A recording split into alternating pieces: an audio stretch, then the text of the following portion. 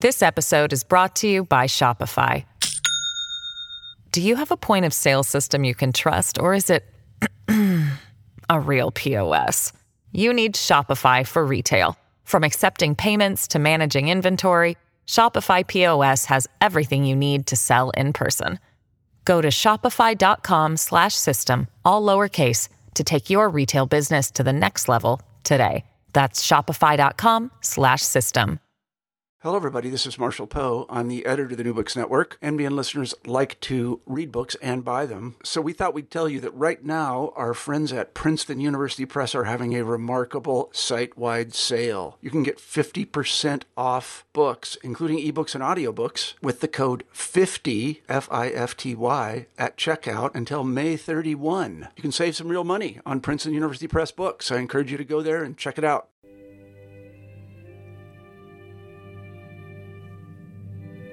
New Books in Economics, brought to you by EAEPE, the European Association for Evolutionary Political Economy. Welcome to this new episode of New Books in Economics, part of the New Books Network. I am Andrea Bernardi from Oxford Brookes University in the UK, your host of the channel. Today we will speak about a great visionary book on economics, but also political science. The title is Democracy and Growth in the 21st Century, The Diverging Cases of China and Italy. Book published in 2019 by Palgrave Macmillan, with two authors, Francesco Grillo and Raffaella Nanetti. Today we are with Francesco Grillo, Dr. Grillo, and he's reaching us from Rome. Welcome, Francesco. Can you tell us something about your affiliations and also of Raffaella, your co-author, and thanks for being with us. Thanks a lot, Andrea. Let me start from Raffaella, who apologized for not being with us today. She's a political scientist. She got her PhD at Berkeley, California.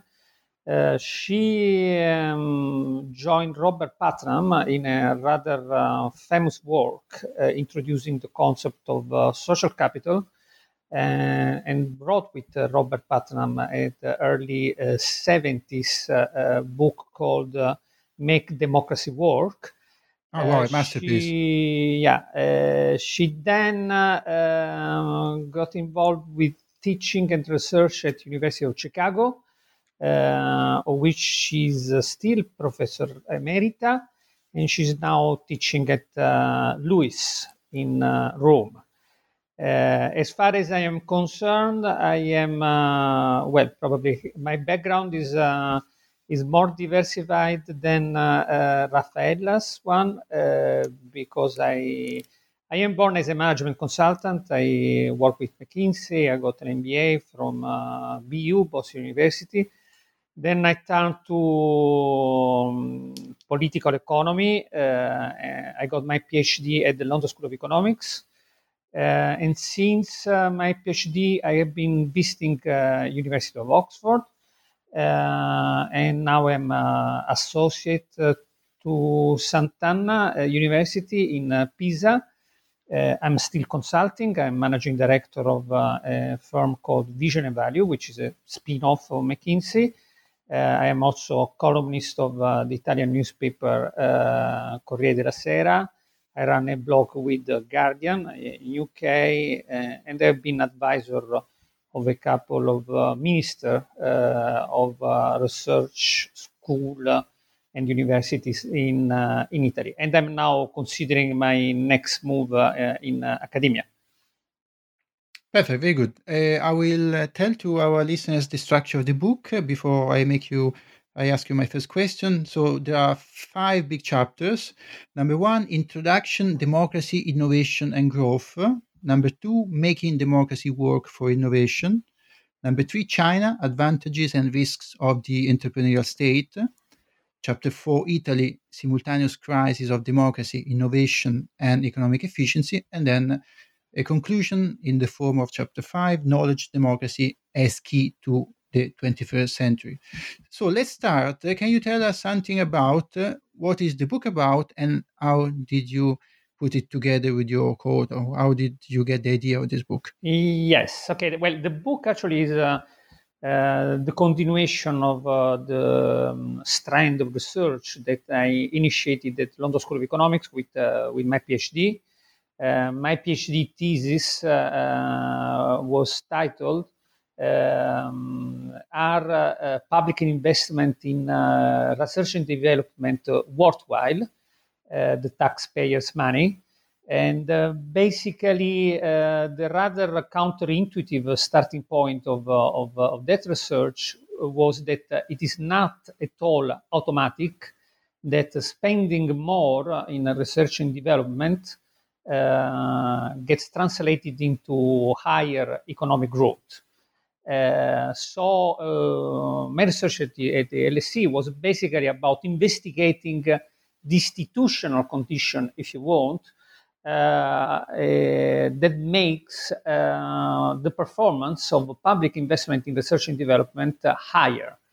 And more specifically, I investigated the relationship between participation and performance of innovation policies at region level. I investigated the cases of quite a number of European regions, mostly in Spain and UK. I then wrote with Raffaella, in fact, a book out of my thesis in 2016. The book was titled Innovation, Efficiency and Growth. So in a sense, the title is not very different from the book that we are talking about today.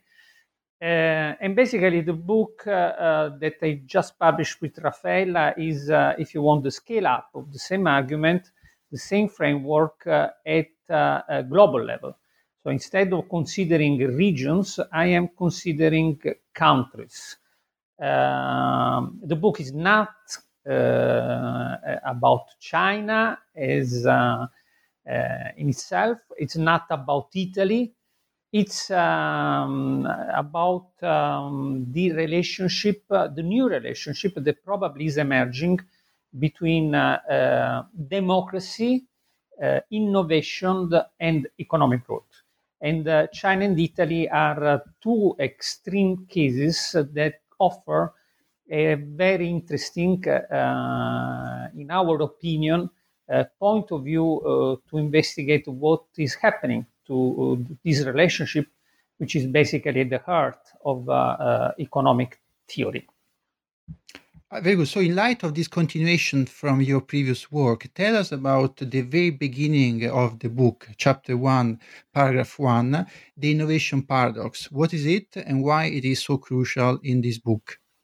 Well, the innovation paradox is, in fact, as you just said, very central to what we call the crisis of the West. And let me say that the West is, in fact, the core of the book. We are looking to China, we are comparing Italy and China, but basically our main concern, since we are not exactly China experts, is to understand a little bit more about the economic and even more the political crisis of the West. Our thesis is at the center of this crisis is what we call the innovation paradox.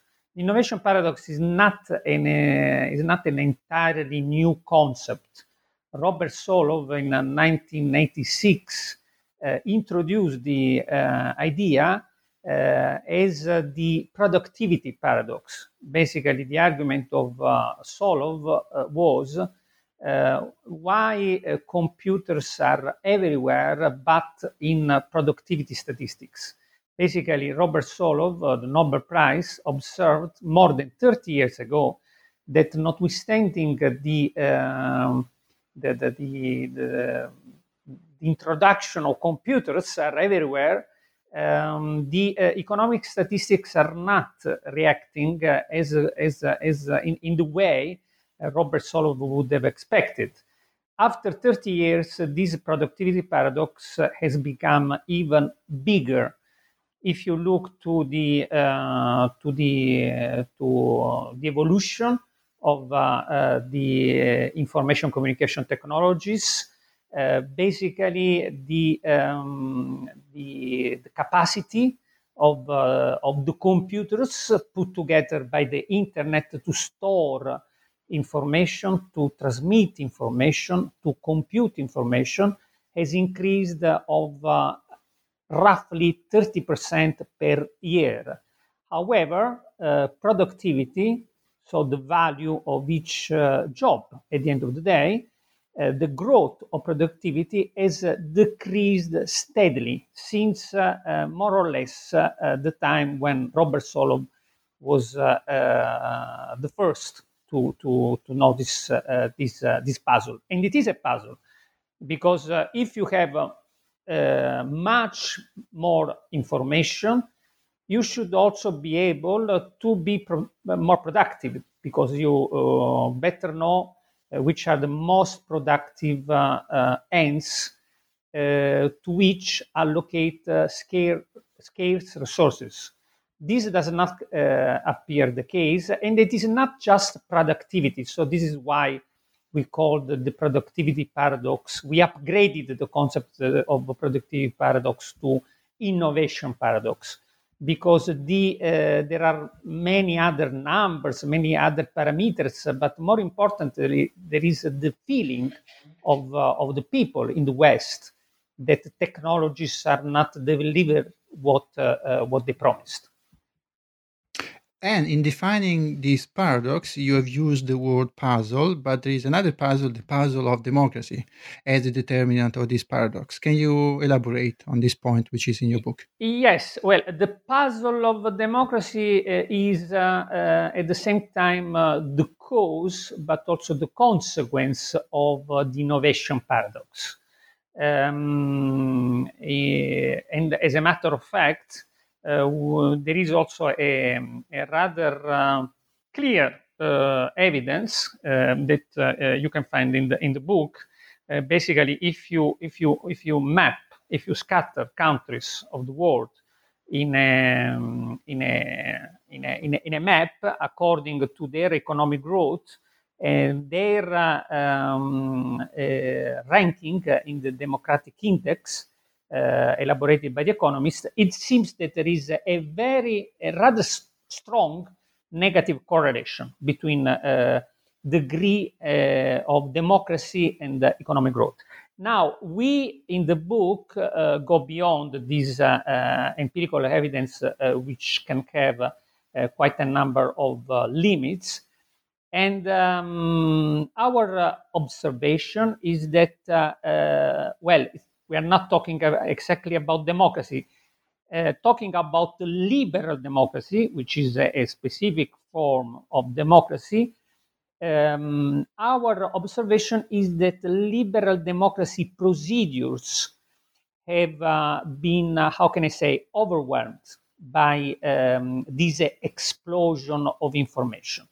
Liberal democracies seem not technically not able to produce the strategies, the infrastructure, the regulation, the incentives which are absolutely necessary for a society to adapt to a mutation. We call it mutation, like the one that this new industrial revolution is producing.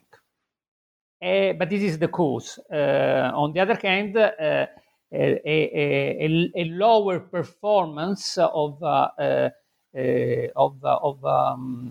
economic system governed by liberal democracy make people more and more disappointed because they feel that the promise of this huge technological progress are not being delivered. And this is a very strong feeling, especially among the middle class. There is also an additional problem with liberal democracies. The technologies themselves have bypassed the information holders, the media, the universities that we used to have as monopolies of information. and people can voice their disappointment much more heavily, and therefore this reinforces even more the crisis of liberal democracy. So in a sense, the innovation paradox and the puzzle of democracy reinforce each other, and to us this seems quite a convincing theory to explain the very many different crises of liberal democracy in UK, in Italy, for the European Union, or in the United States. So let's move to chapter 3, where you put in practice this theoretical framework talking about China. Yes, well, everybody's talking about China as either the star of the so-called globalization, although we are now in a sort of deglobalization era, or as the big threat to the West. Let me first of all say that I believe that the book and we do not belong to any of the two ideological camps that are confronting each other when we talk about China. In other words, I have the impression that we have on one side people who think that China, as somebody has recently said in Washington, D.C., is an enemy which is even worse than Russia or than Soviet Union used to be. And on the other side, you also have quite a number of even Western intellectuals that almost say that even the snow in Beijing is more beautiful, like some people used to say about the snow in Moscow quite a number of years ago. I think we try to be as much as possible balanced. China is not paradise, and the Chinese are the first to say that they are not a model. However, if you look to numbers, talking about the productivity paradox does not exist for China. Not only for China, this applies also to other Asian countries, but in the numbers of China are even more staggering. Just talking about the last 6 or 7 years, since 2010, so talking about a period during which the economic growth of China has decelerated, as everybody knows, we can very clearly see that the entire economic growth of China is coming, in fact, from productivity. In 2010, the number of workers, or people working in China, was slightly less than in 2018. And yet, the economy has become twice as big. So China is growing just because of productivity. The West is growing much less just because of an increase in the number of people who are working, a slight increase in the number of people who are working. So the productivity paradox does not exist for China. And the numbers for China are not just about economics, are about poverty. It's true that the economic development of China has been very unbalanced, producing large inequalities. But yet, if you look to the numbers of poverty reduction, 2/3 of the people in the world that went out of absolute poverty were Chinese. And also, if you look to very concrete numbers, like for instance, life expectancy, nowadays a Chinese on average lives more years than an American without chronic disease. there is this indicator calculated by the World Health Organization called the life expectancy adjusted for diseases. And Chinese today live longer than American, although American spend in healthcare 15 times more than a Chinese. So these numbers are quite staggering. The secret of China, well, I leave it to the reader to read the book and chapter 3. But if I can say in a nutshell, which is the big secret of China, is that they still have a state. They still have the capability to produce a strategy, to produce infrastructure, to produce regulation, to produce incentives so that they can adapt to the mutation of the fifth industrial revolution, as we call it. This is something that liberal democracy seem not able almost structurally to do. Just to give you a macroeconomic expression of such a thing, China, the real anomaly of China is that they have invested 40% of their GDP for the last 30 years. The percentage of GDP which is invested in countries like Italy is below 15%. So it's almost 3 times smaller. China has got the advantage of central planning, which is to make a very fast decision, and it has corrected the very huge limitation of central planning through this practice of carrying out experiments. So they experiment everything before implementing reforms, before adopting in a widespread way technologies, and this is quite something that we can probably consider. Of course, the Chinese miracle must be qualified. To me, it seems that the strength of China is mostly relative to the weakness of the West, so it's not an absolute strength. And number two, they have, as Xi Jinping knows very well, some very significant vulnerabilities, or as Xi Jinping calls them, challenge. To me, the biggest challenge for China is, again, individual freedom.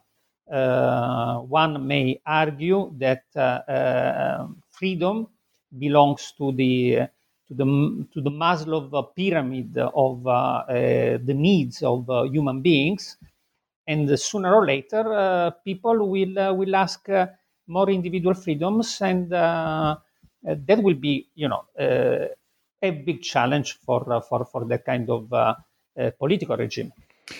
This episode is brought to you by Shopify. Do you have a point of sale system you can trust, or is it a real POS? You need Shopify for retail. From accepting payments to managing inventory, Shopify POS has everything you need to sell in person. Go to shopify.com/system, all lowercase, to take your retail business to the next level today. That's shopify.com/system. Well, another paradox is that if we read, for example, Why Nations Fail by Acemoglu and Robinson, we would be surprised to explain China's rise because this is happening without democratic institutions. So the good policies that you have mentioned, the ability of the state to do good regulations, is happening despite there is no freedom of press, freedom of speech, and there is no traditional liberal democracy institutions as we have been considering them essential to good policies. And this is very, very paradoxical for us. Yeah. Let me say that that you are totally right, and probably this is something that must be even underlined and emphasized. it is not just that China is a communist dictatorship. They among the 5 countries left who are still governed by a Communist Party, it's the only country that does not have a general national political election. Soviet Union used to have a national political election. China had the last general political election in 1919. So almost, 1 century ago, basically. You are totally right. It is a system which is opposite to what we call liberal democracy. However, what is interesting and still to be investigated is that they, in fact, have mostly within the Communist Party a rather intense collective problem solving, an internal debate, even among contrasting opinions and point of views, with the very clear rule that once some decision has been taken after a rather extensive consultation process, to which also other parties, by the way, and other institutions, not only the Communist Party, contribute, that decision must be implemented. So they have a process through which individual intelligence is transformed into some form of collective intelligence.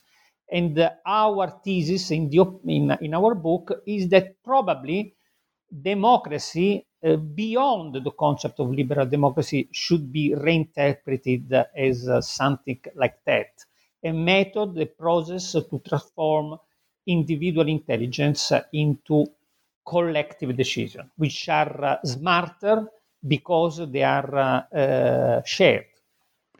This is very interesting. The next book I'm reviewing is by Professor Yuan Hang. The title is How China Escaped the Poverty Trap by Cornell University Press. And she argues that China is, yes, an authoritarian regime, but with democratic characteristics. And this is something that you are also arguing now. I sort of agree. Okay, so now let's move to chapter 4, which is instead about Italy as a symbol of the decline of the West. Yeah, well, Italy is the mirror image of China, in a sense, which is quite paradoxical because China and Italy even share some traits. Probably China and Italy are the countries, happen to be the countries with the longest history, you know. And as a matter of fact, they also are the 2 countries with the highest number of UNESCO cultural sites. But beyond these common traits, their performance has been just the opposite. Just to give you one number, whereas China in 1989 was the poorest country of the world in terms of income per capita. This is a rather surprising number that we detail in the book.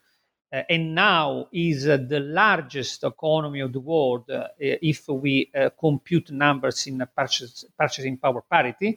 They even became bigger than the United States, in fact. Italy did just the opposite. In 1994, Italy was the 4th largest economy of the world.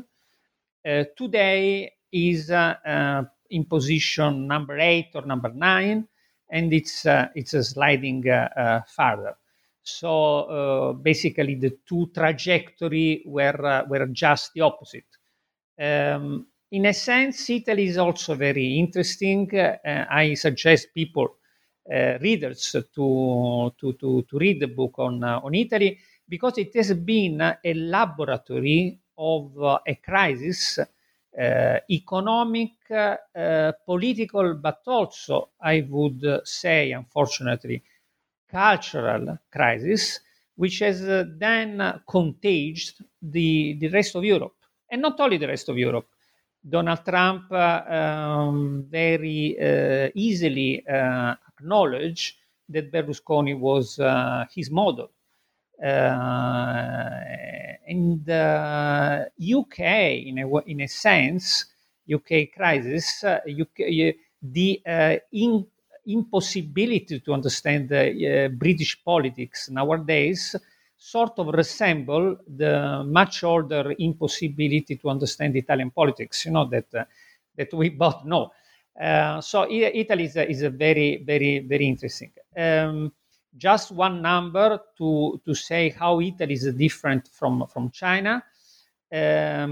Italian government spend on pension, on retirement benefits, 4 times more than it spends on education, from kindergarten to universities. The very opposite happens to China. The Chinese government spends in education 4 times more than it spends in pension, for very different reasons. And by the way, it's not even true that the age structure in China is so dramatically different, because China is aging quite fastly. The reality is that Italy is spending in the past 4 times less than it invests in the future, and just the opposite is happening to China. So again, Italy is the mirror image of China, because there is very little strategy, and this is something that does not change that much, even when government change dramatically. Very little strategy, very little infrastructure, very little capability to regulate new phenomena like the digital platform, which are really changing a lot, and very little incentives for making technological progress more acceptable, and, for instance, managing the inequalities that technological progress create.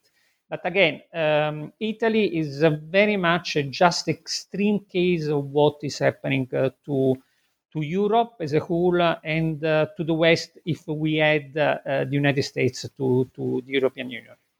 Good. Let's move to the conclusion, almost the conclusion of the book. Chapter 5, page 264. You have an interesting chapter with 10 ideas for developing knowledge democracy as a solution to the innovation paradox.